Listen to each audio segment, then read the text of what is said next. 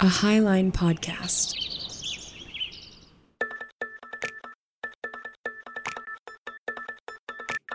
This is Ravel, a roundtable show about the complexity of faith in the age of information. My name's Josh. I'm Steven. And I'm Emily. We each grew up in different parts of American Christianity, and we still keep thinking about how to take it seriously, even as we leave some beliefs behind. We think theology should be an exploratory dialogue, so our hope is that this podcast will encourage growth, both for individuals and communities.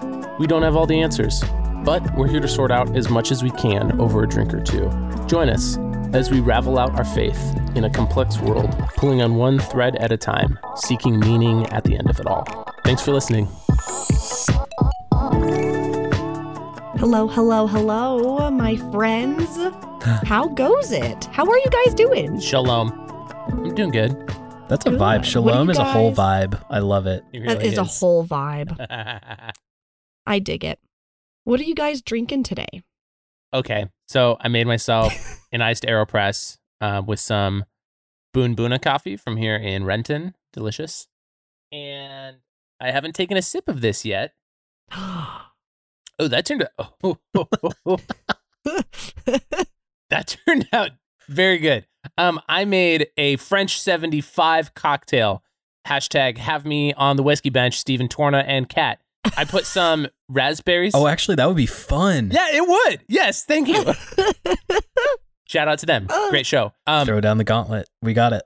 So a French 75, which I believe has been on the whiskey bench before, because I heard about it there. Mm-hmm. It's gin, prosecco, lemon juice, and usually bitters. Don't have any bitters, but I tossed in some sprigs of rosemary, and I don't have sugar or simple syrup readily available, so I just tossed some raspberries in there, and it's pretty good. Wow, like floating raspberries. Like you had floating Good. strawberries in there in a drink a while ago. I did, with some whiskey. Well done. I am keeping it simple today. I have a Raz Cranberry LaCroix, the fourth best flavor. Which flavor? Raz Cranberry. Oh, okay. What did you think I said? Well, no, because I'm also drinking a LaCroix, and I thought we were drinking the same flavor, but we're not. I know. What are you drinking, Emily? Missed opportunity. Which do you think I'm drinking? Is it key lime? I don't know, because you thought Steven said the one you were It's drinking. not coconut, is it? It is coconut. Oh, I'm so sorry. That is I the am one a flavor of LaCroix that sucker should for not exist. coconut. that's I the am a least sucker for best. coconut. I'm We can all sorry agree. that I would rather drink pure. Me too. LaCroix. Thank you. Wait, hold on. Stephen and Emily, did you guys ever notice that they changed the name of that one LaCroix? It used to be Cran Raspberry, Yeah. and now it's Raz Cranberry. Yeah, they changed it. They freaking Mandela affected us, like in real time. Look at that. They did.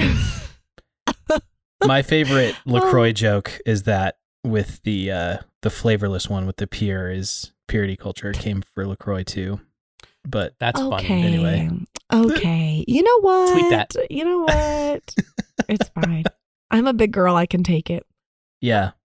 Oh, our drinks are paid for today Oh, yeah. by our newest friend, Jenny, who just joined the Patreon. Yay! Jenny, thank you so much. This morning, We would love to meet you in Discord. I hope that is Yes. proving to be an easy process for you to sign up and get integrated, because the group is always ready to welcome new people in. So thank you so much for paying for, we'll say you paid for the Raz Cran and the French 75, but But not mine. Emily paid for the coconut LaCroix herself. That's fair. That's fair. Okay. Well, Roasted. Boom roasted. but more It's fine. importantly, Jesus paid it all. Duh. All to him I owe. I'm feeling this French 75 already. I'm so sorry, you guys. This is I need to impressive. slow it down. Wow. We're like 5 minutes into this. Josh, you need Not to calm even. yourself. Yeah. This is intense. Well, so it is my topic today, which I feel like it's been forever. But there's a story behind my topic first. I was in the Discord, I'm trying to get all caught up, and I saw that Chad had posed a question.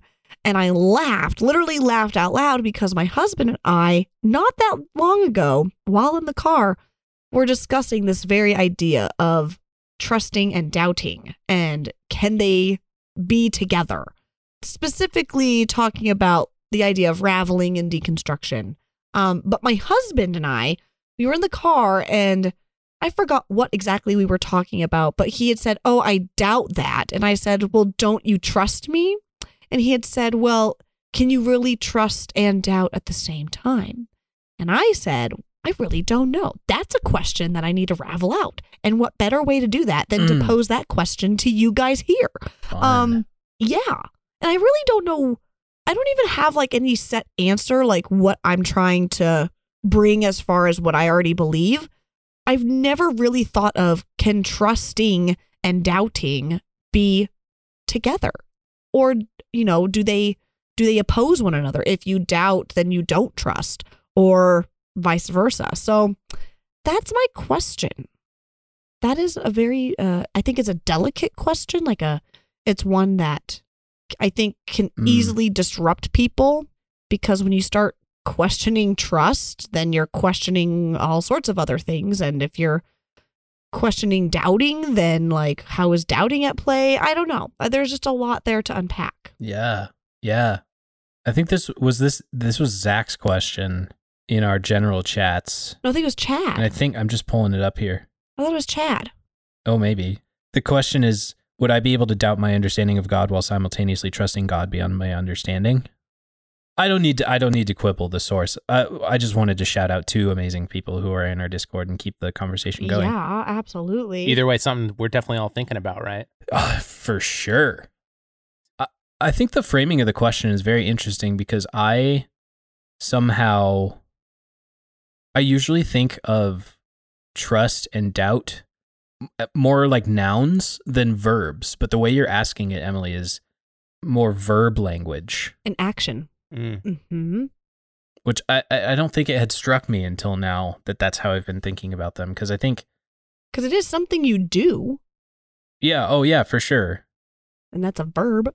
Remember those commercials? Do you remember? Please tell me you remember those commercials. Verb. It's what you do. Like kids playing soccer or whatever in the field. Yeah.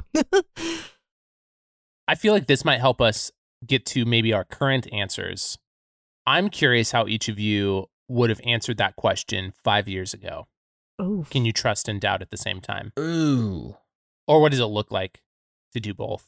Because I think I would have said no. I think I would have said no very firmly. No, you cannot trust and doubt at the same time. And I think I would have said that with a very biblical argument in mind, as in almost entirely focused on trusting God. I cannot trust God and doubt God at the same time. If I'm going to take God at God's word, there can't be any room for doubt or for questioning or even for clarification. I should just assume that what was said was perfect and no questions need to be asked at all. And if I'm misunderstanding something, it's completely my fault for not trusting more or trusting the process or something along those lines. Yeah. Mm-hmm. Yeah, because if you can't trust the good God, then what it really means to doubt is doubting if God is good in essence at all. Yeah. Mm-hmm. I think that's how I would have felt as well. Honestly, I'm finding it really hard to reconnect with what I would have said 5 years ago. I feel like 5 years ago, Stephen, and today, Stephen, are quite literally two different people. I don't doubt that. Clever. Well done. Thank you. Thank you. I think I was just thinking 5 years ago, Stephen, where were you at in life? Were you post-Christian? Were you, exploring universalism? Where were you at 5 years ago?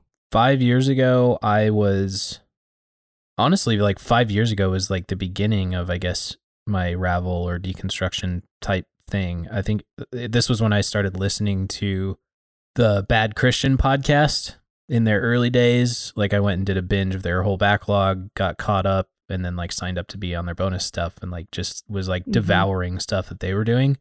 And originally my connection to it was the band Emery, because I like heavy music.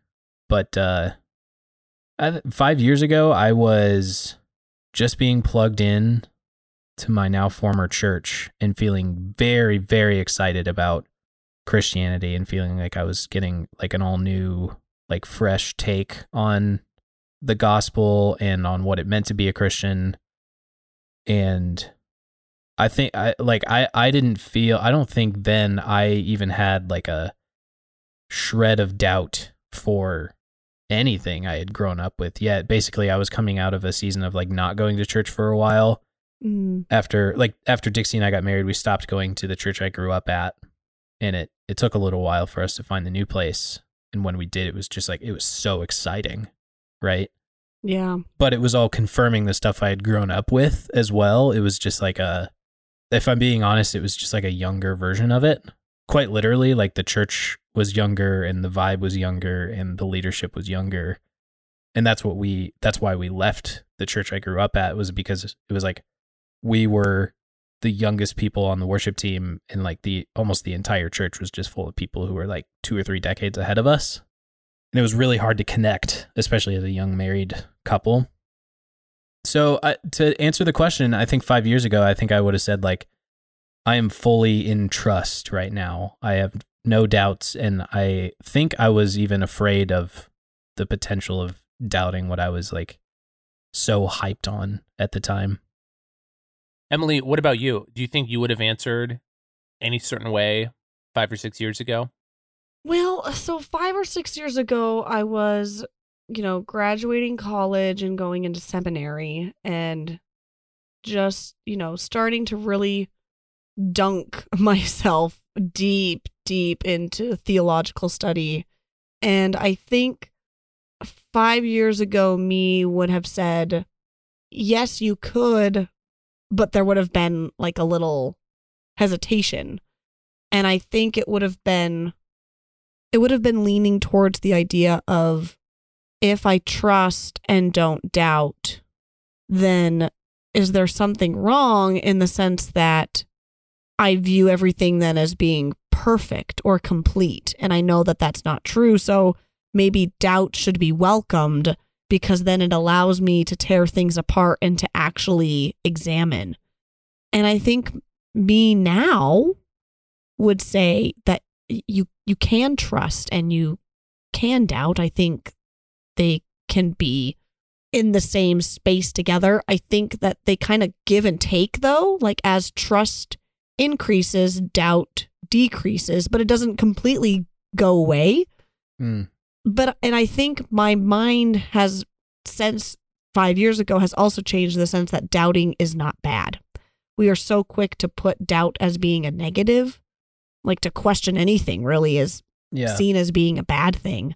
And I don't get that. Like it should be good to question things, Well, so do you think of trust and doubt now as like on either end of a dichotomy? Like they're opposites and they can't mix, or? Oh no, I think they can mix. Yeah. I think they should. What I think is funny is that like I would now describe whatever that spectrum is as like, let's say trust on the left, doubt and or faith in the middle, and like antitrust on the opposite end of the spectrum. Like I don't think that the antithesis of trust is doubt. I like that. How would you define antitrust? Yeah. Like I guess like rejection?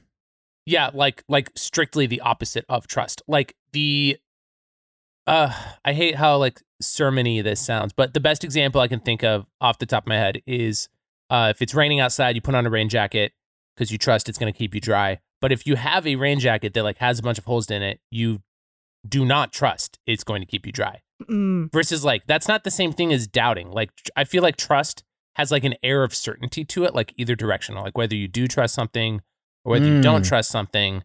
So what I think is interesting about the way you guys answered the 5 years ago question is, I think my answer is still no. I think my answer is still no, you cannot trust and doubt something at the same time. But it's like a very like fundamentally a different reason. Like I think it's because my concepts of trust and doubt have changed. And I agree that doubting and questioning is not bad or negative inherently.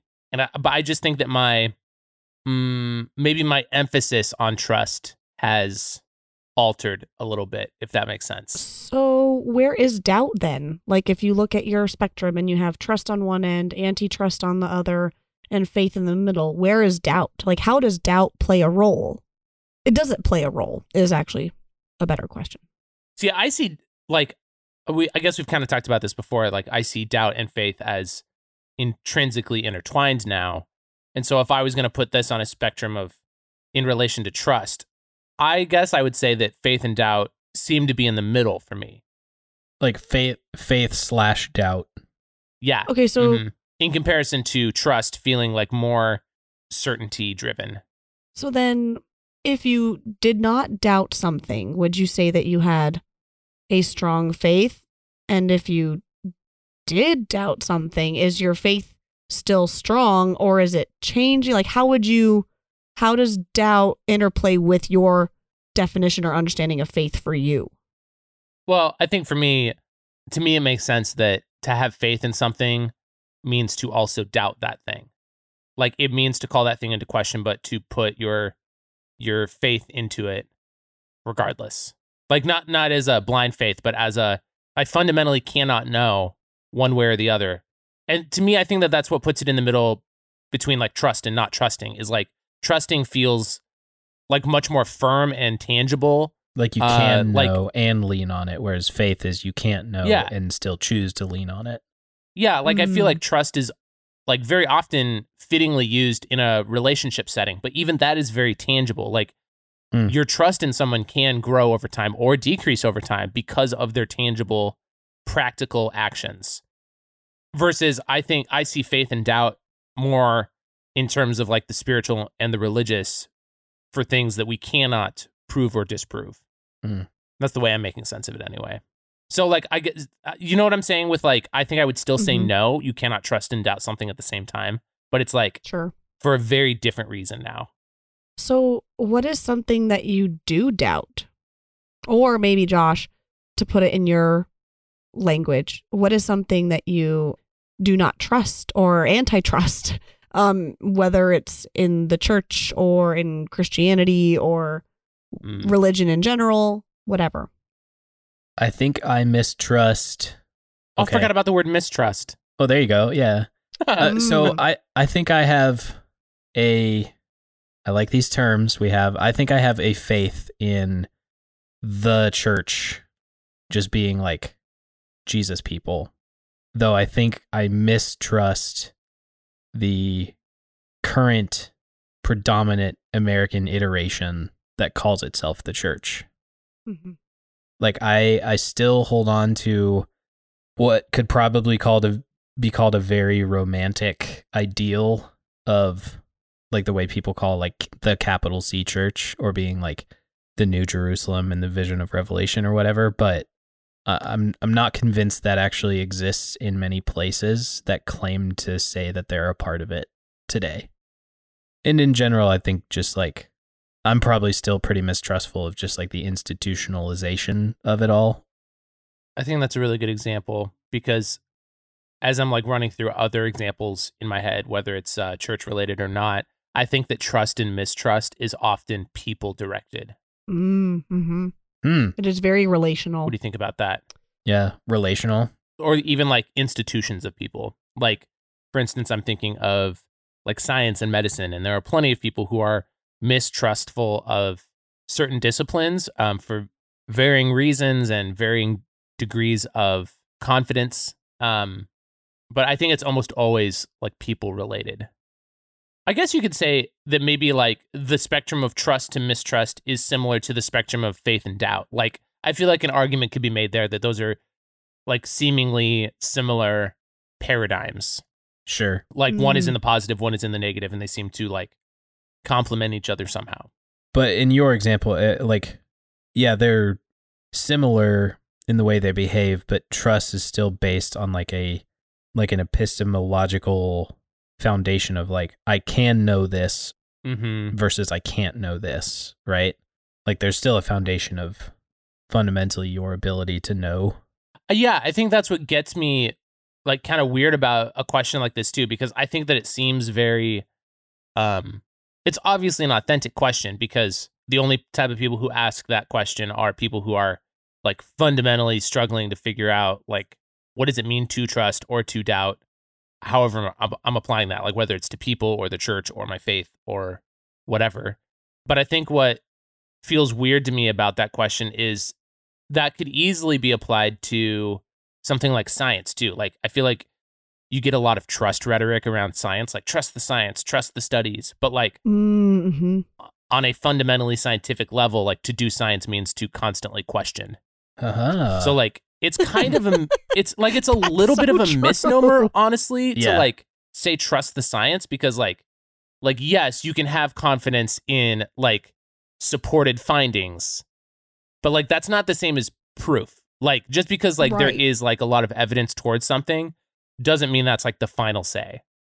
So like you can trust that your methods are reliable. Like you can trust like reliability. Like that's why like reliability is talked a lot about in science. And in like bringing it back to like theology and belief, I feel like that's what a lot of people are getting at when they say like trust God, trust the Bible, trust the church. They're trying to get at reliability.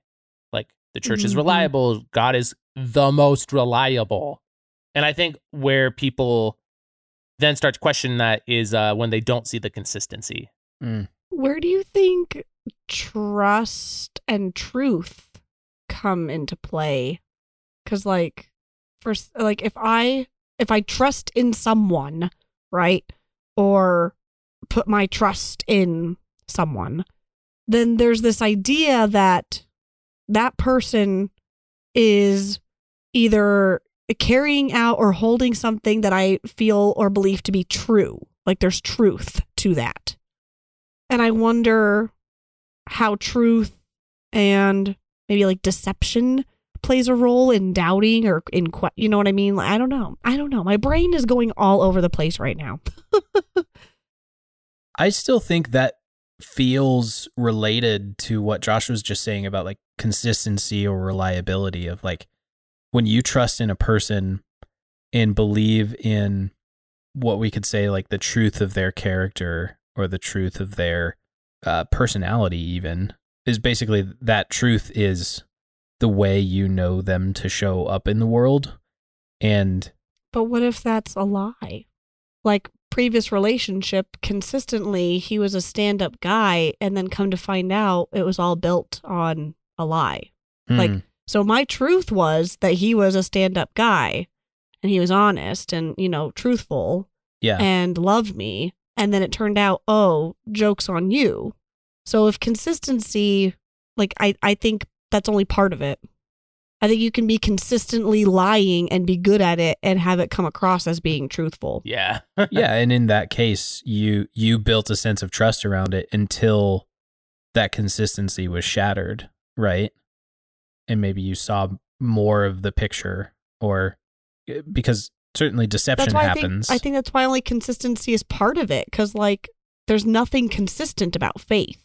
What do you mean?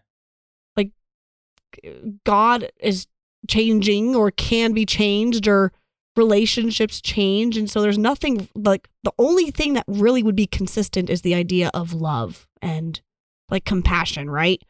But I think everything even around that can change, and so I think consistency is kind of weird. I think it's maybe continuous is not the same as consistency, because I can continue to do something. Well, I think you bring up a good point, because I think that is why a lot of Christians impose a lot of trust rhetoric onto God or the Bible or your relationship with God and the church, because it's often viewed that like especially in comparison with humanity, like we will just always let each other down. Like we are always imperfect, but God and the Bible are perfect, and therefore you can trust in them. And I feel like that's like, it could just be the circles I've been in, but I feel like that is the predominant view often of Christians and trust. I get that. Which doesn't leave a lot of room for doubt, because it's just like cornerstoned on like consistency, unmovable mover, like the righteous cornerstone that cannot be budged. Yeah. Like you can say whatever you want all day. Like you can be like Job that blames God, even though Job doesn't blame God. But like you can be angry all you want, but like God is the most trustworthy thing. Mm-hmm. Actually, the concept of trustworthiness is interesting because I feel like it implies you've earned trust, like in a relationship. Ah. Mm-hmm. And honestly, I think that the way that the church gets itself into trouble is when people see the evidence that the church is not as trustworthy as it proclaims to be and has been in a lot of cases mistrustful of its people. Like I think of the parable of the talents, honestly, when I feel like a lot of churches could do well to take this more seriously. When people are entrusted with something, I feel like there's man, the word trust is just so loaded with meaning, isn't it? I feel like there's an implication that like you will keep something safe or like you will do well by something. Like when, like in a relationship, when you are entrusted to each other, or when you're trusted with money, like in the parable of the talents. And then when a church is entrusted with people and like does not do well by those people, it like seems super obvious that you cannot trust in that thing anymore. And then in that person's mind, can I ever trust in an institution again? Yeah, I mean that is admittedly where I am with churches right now. Yeah. Right. But I feel like it's those little bits of untrustworthiness wherever we encounter them that leads us to be cornered in with doubt. Isn't that interesting how one thing can totally tip the scales and you no longer trust in either a person or institution, but it doesn't really work the other way around. Like it doesn't take one thing to have all this trust. Like it is, you can lose it very quickly and it's very hard to gain back. Yeah. I think that's negativity bias. Negativity just sticks so much more and feels so much bigger. I think there's probably a reason for that, right? Like evolutionarily, like learning to mistrust the things that make us feel bad and then avoid them so that we feel better or safer, right? Mm-hmm. I think it's interesting that faithfulness is a fruit of the Spirit and not trustfulness. Is that a thing? Like trustfulness? Yeah. Trustworthiness. Trustworthiness. But like in the case of your relationship, Emily, like part of me wonders if maybe in the way we're using it, especially with like trust and mistrust kind of being a scale and faith and doubt being another scale, and each like one is built on the knowability of something and one is based on like imperfect interpretation of like, right? Like your experience of your relationship was good while your interpretation was allowed to be good. And I think that's why in relationships we talk about, like when we talk about faithfulness or infidelity of like cheating or abuse or something like that, we call that person being unfaithful. Oh, yeah. And maybe that's because like,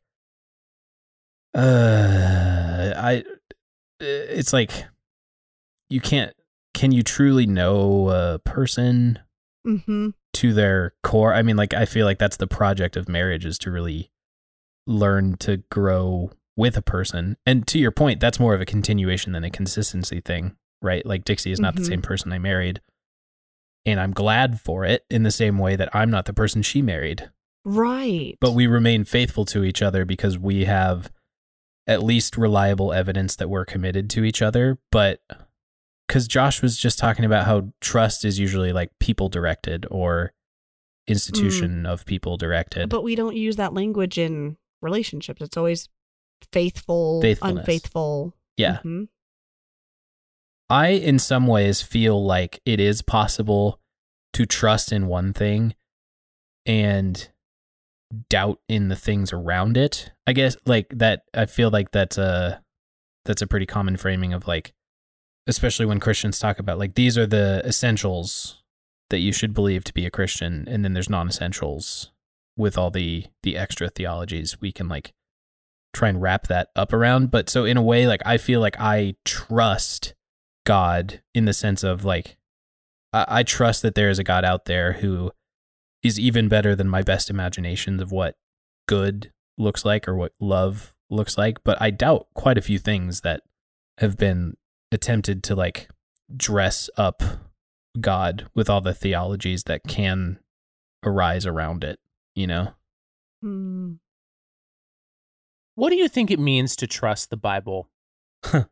just to like export the conversation a little bit to something maybe more streamlined. Yeah. I was like to a specific example. Like for instance, can you trust the Bible and also doubt the Bible?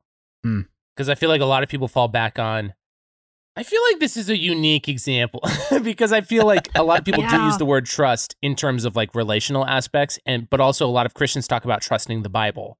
I think it probably mostly comes from that one verse from is it 2 Timothy? Like all scripture is God breathed and trustworthy for reproof, teaching, yada yada yada. But like I feel like that then turns into people saying like just trust the Bible. Like even if you don't understand it, like put your trust in it somehow. Yeah, especially when the teaching is like, if you come to a point in the Bible in which you disagree, then change your mind because the Bible is the right one. Metanoia. I've been told that, of like, if you disagree, then you're wrong and you just need to like... Which like sounds good. Like it sounds good saying there is a golden ruler that like we can measure everything against. Right. And it is the truth. But is it my truth? Well, they would say no. They would say that that's not a thing.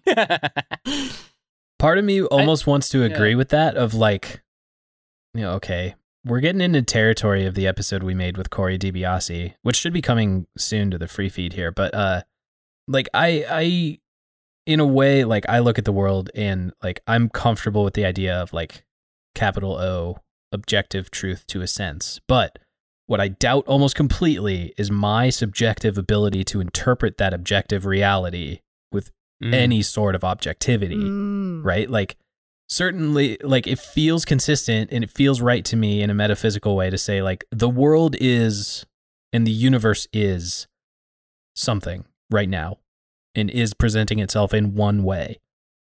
But my ability to interpret that is where we get into people debating like the subjectivity of philosophy and like your truth, my truth is like, we're looking at the same thing, but we have two completely different vantage points, right? Mm-hmm. So to say that like my interpretation of the objective reality is true, and that's where I'm at with the Bible too, is like, okay, sure. But also it's been translated how many times to get to the NASB translation in my hands? And how many people on committee did that from the Greek to the English? And even like, you want to talk about even like the interpretation layer that would have happened if you truly believe like the letters of Paul were dictated by God into Paul's ear and Paul wrote them down. That's still an interpretation that happens, right? Like if I'm taking notes on what you guys say right now in this episode, I guarantee you my notes don't reflect exactly what you said. I'm interpreting my notes based on my writing style, based on what sticks out to me as important. So even if God did that to Paul, we're still not getting like the full Shekinah glory, right? Of like the actual word of God in front of us. It's always being interpreted. And I just think our interpretation, our subjective tools of interpretation are not as reliable as some people think they are. Or can be. So I don't trust the Bible. I'll answer that question, Josh.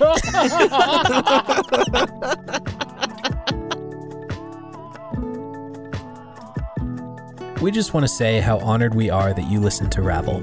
Seriously, there's a lot of great shows out there, and we're grateful to be in your feed.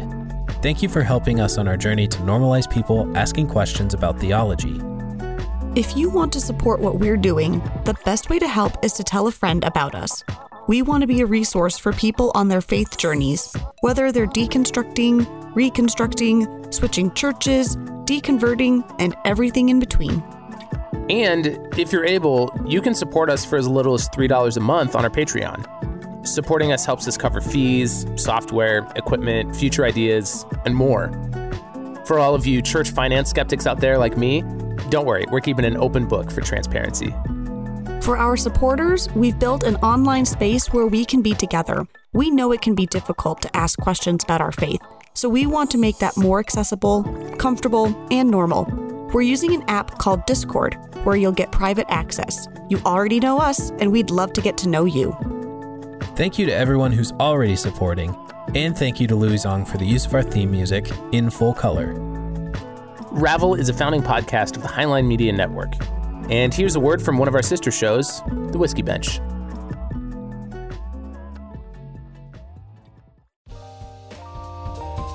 If you are willing to give an inch on someone that you don't like and use that as a justification to use force against them or to exclude them in some way or anything like that, you are leaning into these authoritarian ways of viewing the world. And so the only way to combat that is to truly love your enemy. Because if you're willing to use force against your enemy, you better be careful, because you're going to become the enemy at some point, and force will be used against you. Josh, Emily, you know how some Christians have an opinion that communion can only be wine and unleavened bread? It's bullcrap. It is. And let me tell you what I prefer. On a nice Sunday quiet morning, I will sip a delightful hot cup of Highline coffee with my buttered toast. And I think that is communion in and of itself. Amen, brother. Amen. You are preaching. What's the better name for our metaphorical coffee shop that we're putting into our podcast church? Is it Holy Grounds, or is it Hebrews, or is it the Sproly Spirit? Well, whichever we choose, just as God pours his Holy Spirit into us, so we pour ourselves a nice mug of coffee. If you want to join us in doing this as well, be sure to order coffee now. We sell it. You can order it at highline.network/shop.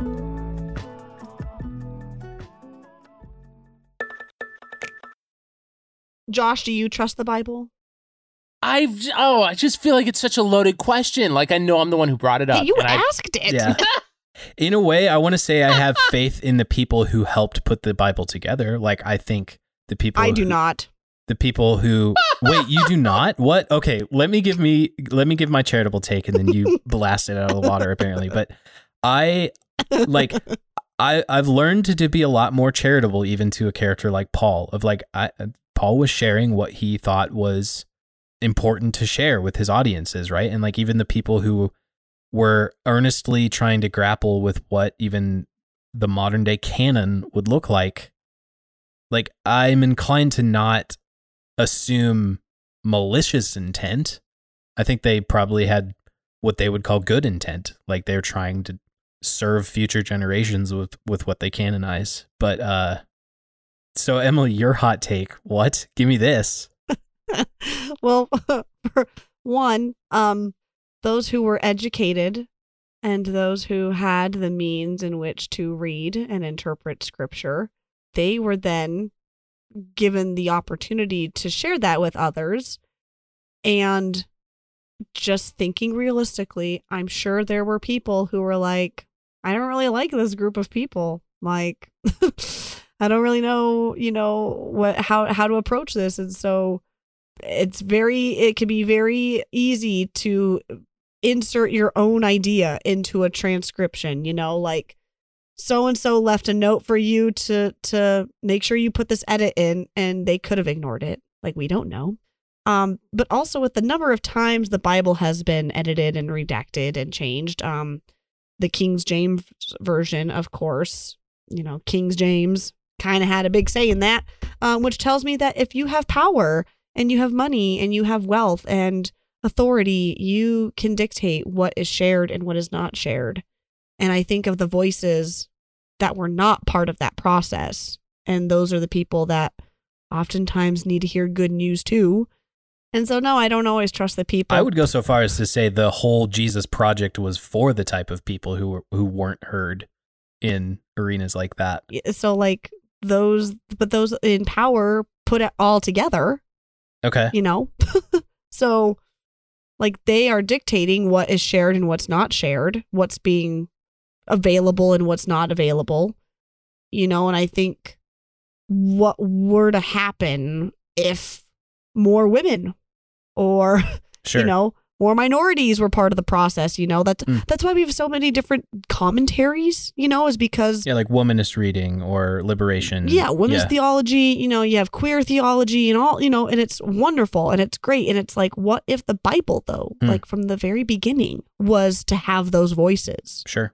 I would trust in it more because I know that it was written. So, you go, Stephen, and then I have a thought too. Yeah, I have a few thoughts. The first one, I think, especially in the context of probably like the early New Testament, like let's speak authors specifically, not like canonizers or authors specifically, but like the people who penned the letter that then got copied and spread about, right? Like even if we start in the New Testament, like these are people who, I mean, like are being persecuted by people like Saul of Tarsus until his conversion. Like these are people who are more than likely on the underground, and they have this like radical message that is actually more or less targeting the people that other folks in power wanted to exclude. So like, right, the Pharisees want to exclude the Gentiles because that's their way, right? Like this is what they thought the law was telling them to do, is remain separate and all that. But then here comes Jesus and his people who say like, no, like, and even Paul or Peter has his vision of like, take and eat anything on the sheet, right? Like it was never about this anyway. So go into the Gentiles' house, have a meal with this general. Mm-hmm. So I think even it was already being targeted toward those people. And sure, that gets co-opted, and I have nothing but negative reviews for people like Constantine who make Christianity a national religion, right? Like I have nothing but unsubscribed for Constantine. Unsubscribe from Constantine. Yeah. Yeah, in the same way that the Christianity, like I think there are beautiful communities around liberation theology that have come up that I've learned about in recent years, and at the same time, people in Russia are calling themselves Christians and like attaching themselves in a positive way to Putin's regime, right? Like that. Mm-hmm. That also happens, and I think even in the Old Testament, pushing it all the way back there is. Like this was the people who were enslaved by Egypt. Like they started writing like through the Exodus and onward of like telling their story of their origin story through their patriarchs. But that was... How often are those stories shared though in church? Oh, I mean, Old Testament is pretty rare. And I feel like it's a lot of Paul. See, that's the thing is like we have these wonderful writings, but they're like never talked about. Again, it has to do with power. Sure. Okay, well, so then the real world example for you and I is I have the editing power of this podcast. Don't edit it. Don't edit it. Based on... Leave all our blemishes. Cut her out. I mean, like, based on, like, even... I finished editing episode 89 yesterday, and I texted you guys that it was up in Dropbox, and Josh was like, honestly, I forgot what that one was about. So, like... Even like I have the editorial power of like, you don't know what I cut out. You have no idea. I like, and it does require, I think, a level of trust or a level of faith in me to not screw it up, cut words to make you sound like you say something that you definitely don't think or definitely don't believe or something like that. But I can also promise you that if I did not edit, this podcast wouldn't be as good. Like the pacing would feel really weird because internet calls are inherently weird. There's all sorts of stuff that I work on through the edit. And I think you can also trust that I have the best of intentions, right? Even though I am the one in power and I'm also the one with the privilege of owning all the equipment to do so and all that kind of stuff. So like, I guess maybe I'm at best, I'm doing like a devil's advocate here of like, is it possible that even the people in power who were trying to what I think do their best to give us the Bible that we can quote unquote trust in are doing that with the best of intentions? Like sure, King James, sure, Constantine, like unsubscribe all the way. But part of me, I still like to hold out at least some form of like romantic idealism for there were people there who were genuinely trying to do their best and do some pretty like historical things, right? Like you think about where the creeds came from, the councils, right? It's like I have to assume that they all felt like the gravity of what they were doing. And I can't believe I'm about to also argue for the reliability of the biblical text to a pastor.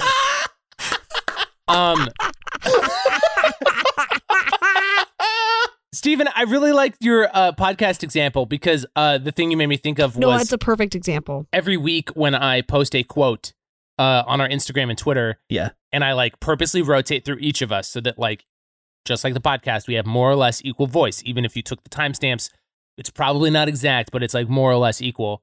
So same thing, same philosophy for the socials. And sometimes one of you on an episode, I've never ranted about this. Sometimes one of you on an episode like does not like have a fully formed thought for the like for the week that it's your quote. Yeah. Yeah. And like I will like write down snippets of like the things that you're saying and I'll thread it together for a quote. And like at the beginning I was really against this. I was like, no, I'm going to take a quote exactly as they said it. Like I'm going to be faithful to the speaker. Yeah, right. And like not take something out of context. And then honestly, I shifted a little bit on that because like at some point along the way, I was like, Steven is not saying a full sentence in this episode. Yeah. How am I going to turn this into a quote? I'm guilty of that for sure. Which, like, to be fair, it does not happen all the time, but it just like happened to happen on whatever episode I was trying to grab a quote from. Yeah. And because I was unmoving on pulling a quote from you, I was like, I'm going to thread these together. Like, I'm going to, like, in a way that, like, is still Steven.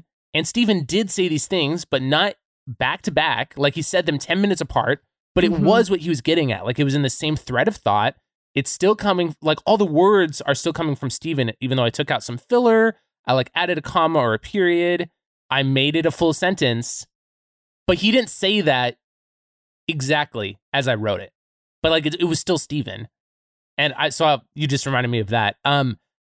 Emily, I think your take is really interesting. And I also don't think it's incorrect to, like, Oh my. I don't think it's wrong to point out, like, and in fact, I think we should do it more, pointing out the power dynamics of interpretation and translation and how, like, even translation is interpretation. I almost flooded my lungs with LaCroix just now. Oh my gosh, that's so...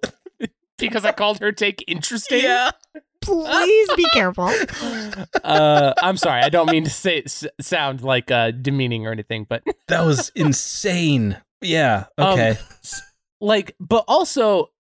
I would argue in a similar way with science that we are self-correcting our theology and our methods of theology. Hopefully.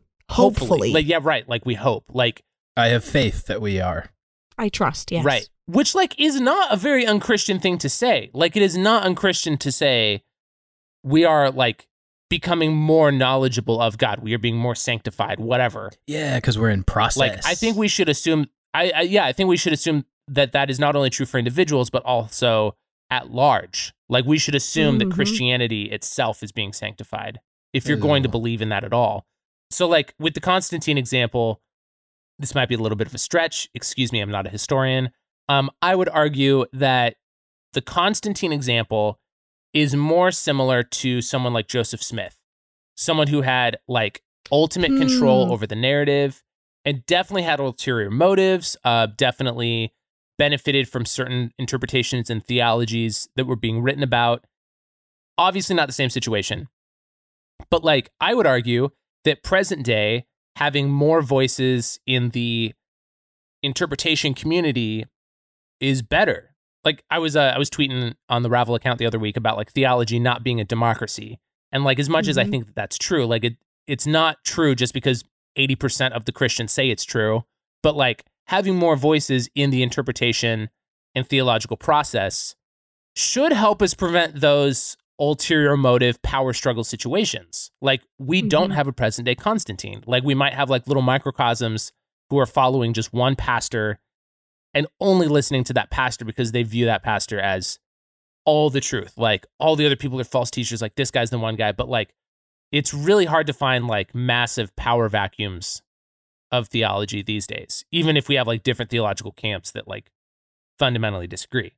So all of that to say, like, I think that Emily, I think you're absolutely right that like we do need more voices, especially from marginalized communities, to help us see what the Bible is trying to say.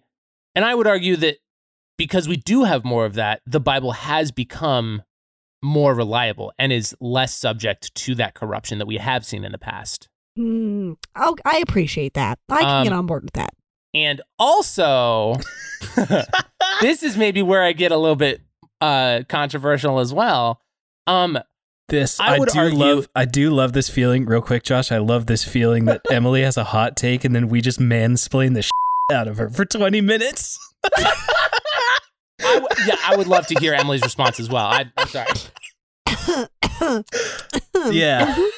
In my defense, Emily has a pulpit and I do not. So Oh. I'm not at the pulpit right now. I know. This is what happens when you try to share a pulpit with 3 people by committee.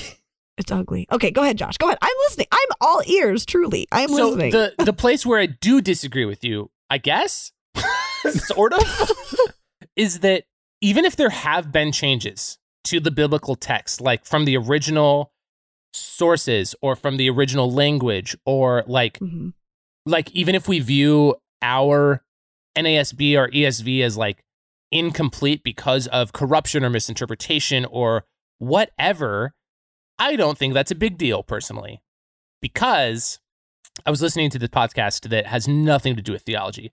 It was from Radiolab. The episode is called La Mancha Screwjob. It's a great episode. It's about... I just listened to that today. Yes. Oh my gosh, isn't it so good? Yes. It's so good. Emily, have you listened to it? No, Okay. I have not. So it's about pro wrestling, and it's also about Don Quixote, and that's all I will say about it. Oh, okay. Okay. Great episode. Steven will tell me if this tracks or not because he's actually listened to the episode. But one of the things I thought was really interesting that they were talking about was like the power of meta narrative, and how like even if like the narrative has been going one way for a long time, and then suddenly like the narrative changes and it's like the narrative is now you talking about the narrative. Like we as humans find that super fascinating. Like we are drawn to that. Like a self-aware narrative is like so attractive. And I would argue that the Bible is maybe possibly the oldest or maybe the longest standing meta narrative that we have in existence. Ooh. And because of that, that is why it permeates almost all of our culture. Like certainly in the West, obviously like there are other influences in the world. I do not think the Bible is the end all be all, certainly not for most disciplines. Sure. But I think that it is the power of the meta narrative that makes the Bible so intrinsically valuable. Okay. Okay. And also, I will say, I think that if we're going to talk about the Bible being trustworthy, this is such a long answer. I'm so sorry. No, you're not. It's okay. I think that we have to be careful when we say what we trust the Bible for. Like, I do not trust the Bible for scientific information. See? Okay. See? I do not trust it for medical information. I do not look up, why do I have a headache? And I do not go to the Bible for that. But that's how many people read the Bible. They read it as if it is going to be a prescription or a fix-all to all your problems. Like you find the word hope and you find 10 scripture that talks about hope and that'll fix your problem regarding hope. Like that's how people read scripture. And I don't trust it that way. So my answer still stands. So it's an education problem. Yeah. Oh, definitely. Of they don't know what they're holding really as like the most famous core meta narrative we have, especially in our culture.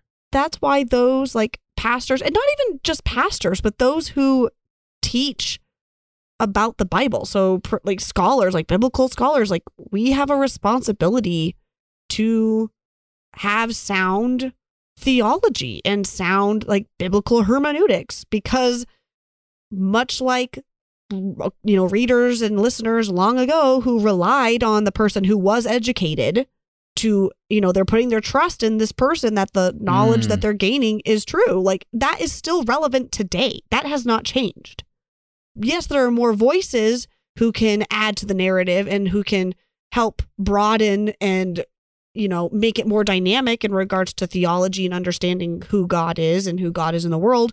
Like we still have a responsibility though to ensure that it's sound and that it actually makes sense, because it is very easy to preach or to share on something in scripture that's not actually there, but people will believe it because you say it enough. You know, for the longest time, people thought money is the root of all evil. No, that's not what it says. It says the love of money is the root of all evil. Like that changes the meaning. But for so long, we drill it into our head what scripture says or what the verse says. And we don't actually educate ourselves. Like we don't put the time to actually explore or to doubt or to question and to explore. And all of our trust, all of this faith that we have is then being put on something that actually is not there. And it's also not giving you anything.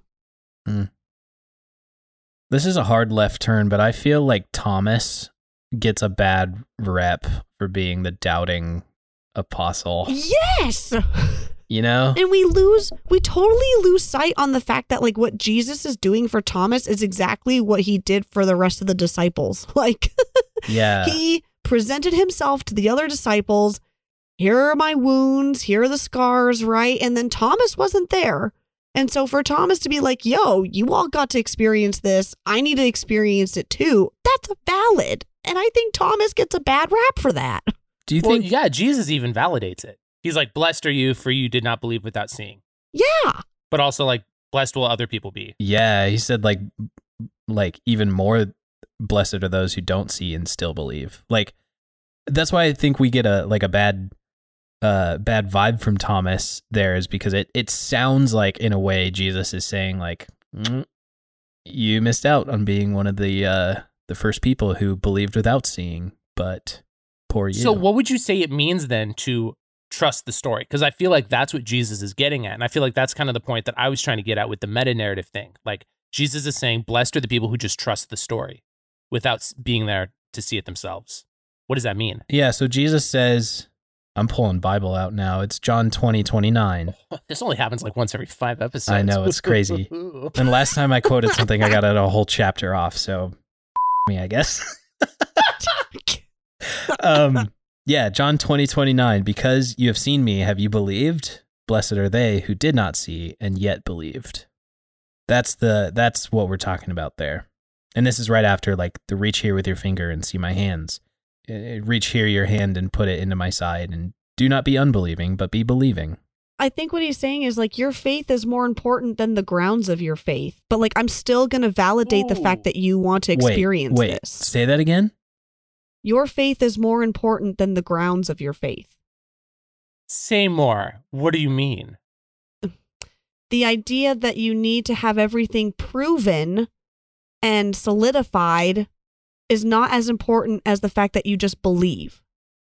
It goes back to like, you know, the Santa Claus, right? Seeing isn't believing, believing is seeing type thing. So like, it's right there in front of you. Like I just don't believe it, but it's right there in front of you. I need to make sense of this. I need to try to reason through it. And Jesus is saying, nope, we're going to turn it on its head. Like, yes, I will still show you the scars. I will still show you, here's my side. Here are my hands. Here, like, you get to see it because they got to see it too. But just know that you still believe even if you hadn't seen it. But the fact that you want to, like the fact that you want to experience this is vital. And I want to honor that. And so here you go. That's a really good point. We don't give Thomas the credit for like still trying to seek out an experience of Jesus after doubting the first report from the disciples. Like, and also it's reasonable that he doubted it, right?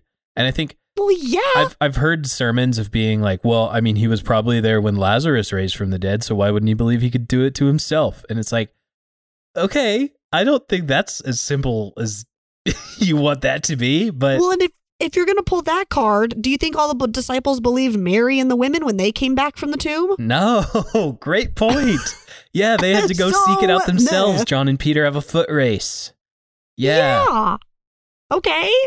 See what I mean? Like, Totally. experience is crucial. Like, I am not mad. Like, Thomas, I'm right there with you. And also, this is a recorded example. Who knows if this actually happened with the other disciples, but like, he gets an invitation to like touch Jesus. Mm-hmm. Like, it could be argued that his doubt led him to a place where he got an even more literally embodied experience of the risen Lord because he got to like actually touch him. Exactly. I preached on this actually not too long ago. No way you did. That's awesome. I did, yes. If we're going to talk about the Bible, like, if we're going to talk about the Bible as like the grounds of faith, I think that it stands to reason with, like, if we're going to hold like what Emily's saying about like sound theology for a second, because I kind of, But if we're going to take that, I think it stands to reason that Jesus is affirming people who do not believe in him without seeing. Mm-hmm. Thomas was the first one. Like, what would it mean to be a Christian who does not believe in Jesus until you see after your death? Like, until you get to see for yourself. Because Jesus says you're blessed if you do that. Well, and like before you get to John 21, like there's that last bit. It says there are many other miracles and stories that are not recorded in this book, but it is so for you, who are going to read it, that you may come to know and believe. Like it's written for us, like not like, us, but like for future readers. It's also that was a the bit intent. of a tease though, of like, there were a lot of other dope things that happened we're not going to tell you about. Like, that's rude. Yeah. So, Josh, you have an issue with my sound theology bit, huh? I think mostly in the sense of like, I've just seen so many Christians like logic their way out of good answers. Like something can be logically sound and it's just wrong. Like to use the theology example, the church for the longest time had the sound theology. This is such a cliche example. I'm so sorry, but it's such a good one. They had the sound theology that the earth was the center of the universe. It made so much sense. Like it stood to reason. It like they proof texted it. It was correct. And like later we found out very much not correct. And I think that we like if we only that's why I said sound theology. Like right, but that was their theology. Like that came from a theological basis. I don't think that was their theology. I think that was a part of their theology, but sure. But I don't know. It's a hard one because like I agree logic is valuable. But I also don't think it's the end all be all. Like, I think that that's what like is difficult for me with people logicking their way with the biblical text is like, I don't think that's the most important thing to do. I think it's the meta narrative that's the important piece here. Like we can debate about like the words being translated into English the correct way and like whether or not Paul and Jesus contradict each other. But like at the end of the day, I think that those are like minuscule arguments compared to like what the Bible is trying to get at overall. Like the thread running through the Bible or the way the Bible Project puts it, like the overarching narrative of the Bible. Well, but if how people read the overarching narrative as we need souls to save and you're damned and you're going to hell, like I don't want to be a part of that. I want, like that. I think it really depends. Right. But personally, I don't think that's the meta narrative of the Bible. But that's your interpretation. Others would disagree. That's why we have denominations and splits, is because people can't agree. Yeah, that's a good point. Again, it's your truth, Josh, not mine. I'm just kidding. Okay. We're pretty much on the same page Do you think, here. okay, this might just be a rehashing of the first question, but do either of you think that doubt should lead to trust? Like in some way? Like whether it's like trust in the thing that you were doubting or like trust in a new thing. Do you think that it should lead to trust? I hope that it does. That's my answer. I mean, it depends on where you're headed. Like to heaven or hell? Well, no, I mean like even in the sense of like, right, I grew up Republican and I started doubting that. I don't think it necessarily needs to lead to a trust of being a Democrat, but it's taken me somewhere new, right? But I don't think I necessarily trust where I've arrived yet, but it was all kicked off by doubting the ideology I grew up with, right? Yeah, but it's still continuing. That you haven't reached the end yet, so you can't really answer that. Yeah, that's why I say I'm politically agnostic. I like that. I don't know appreciate what that answer. But I think that could go for anything though. Is like, yeah, I think the answer is no. It doesn't should lead to trust. Good gracious, that was a terrible sentence. That was an awful sentence. It doesn't need to lead to trust. It's not a should or a shouldn't. Sometimes it does, sometimes it doesn't. I think I agree with that. But I think I agree with it in the sense that I think doubt and questioning is the first step to you confirming whether or not you should trust something. So I think that it usually does lead to trust or mistrust in something. Yeah. Mm-hmm. Okay. Which also can be fluid. Like sometimes you need to not trust someone or a company or an institution. And sometimes people regain your trust. And I think that's okay to be open to. But I do think that doubt often does lead to you confirming whether or not you should like fully trust or not fully trust something. Like maybe it is kind of black and white. Like I think that I see faith and doubt as not so black and white anymore, but maybe trust can be black and white still. And I think that can be okay. Like there are people that I do not trust anymore, or like do not trust with certain information or opinions. Yeah. And I think that's fine. And I also think it's okay to be in process about that too. Like, especially in regards to like theology in the church. Like, I think it's okay to not be sure if you trust the church. And I don't think we should demonize people who think that. Like, I do think there are very, very few people who are truly anti-church. Like, they think that churches just should not exist. They're the bane of existence. They're evil. They're causing lots of harm in people's lives. And to their credit, some churches are. I think that's just fact. But I think that I think more often than not, I think it's people who are just not sure if they can trust something.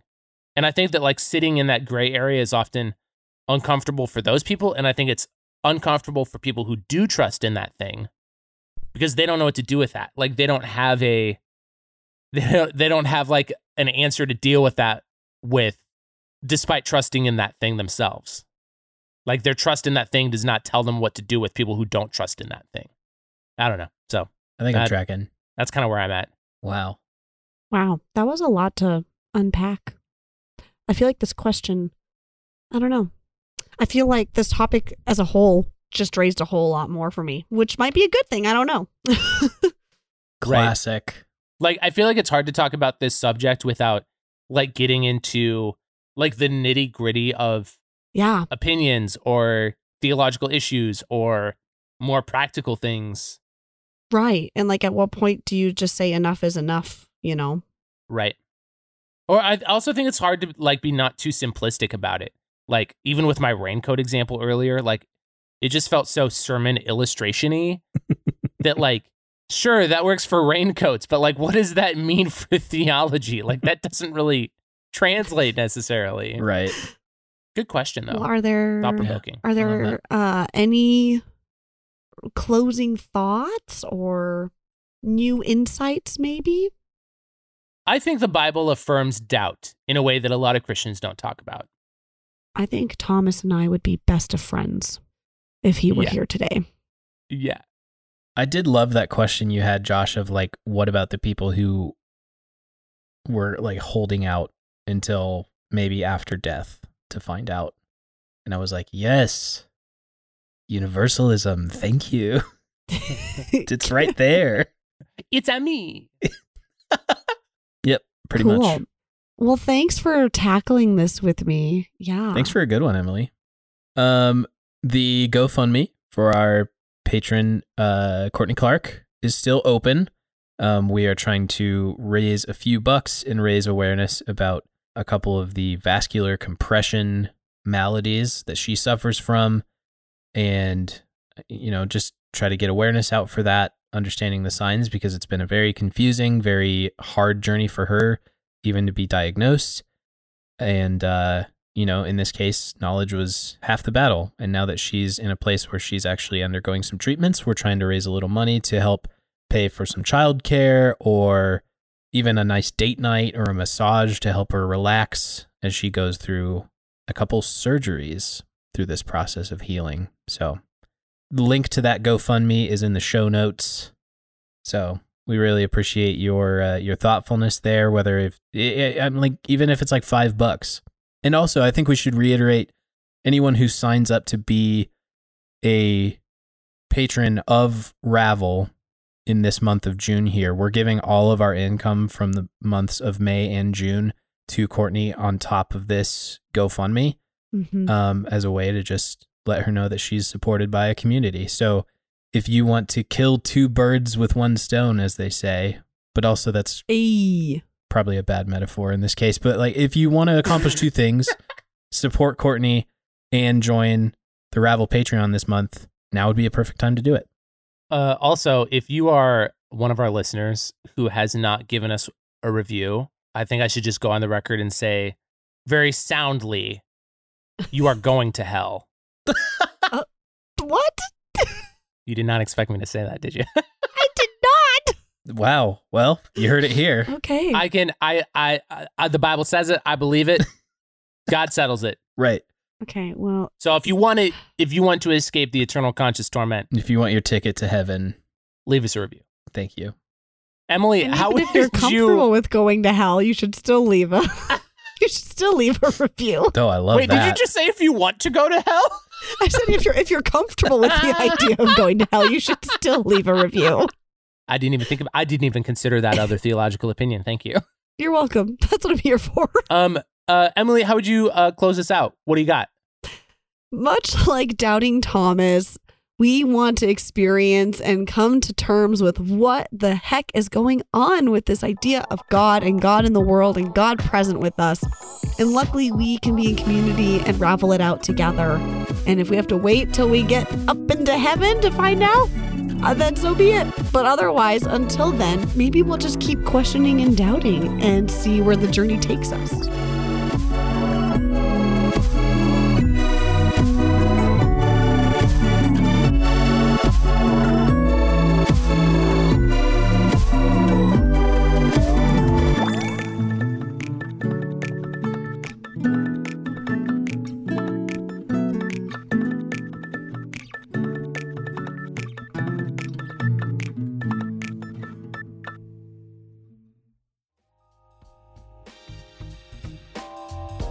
Welcome to the Whiskey Bench, where we pair cocktails with conversation.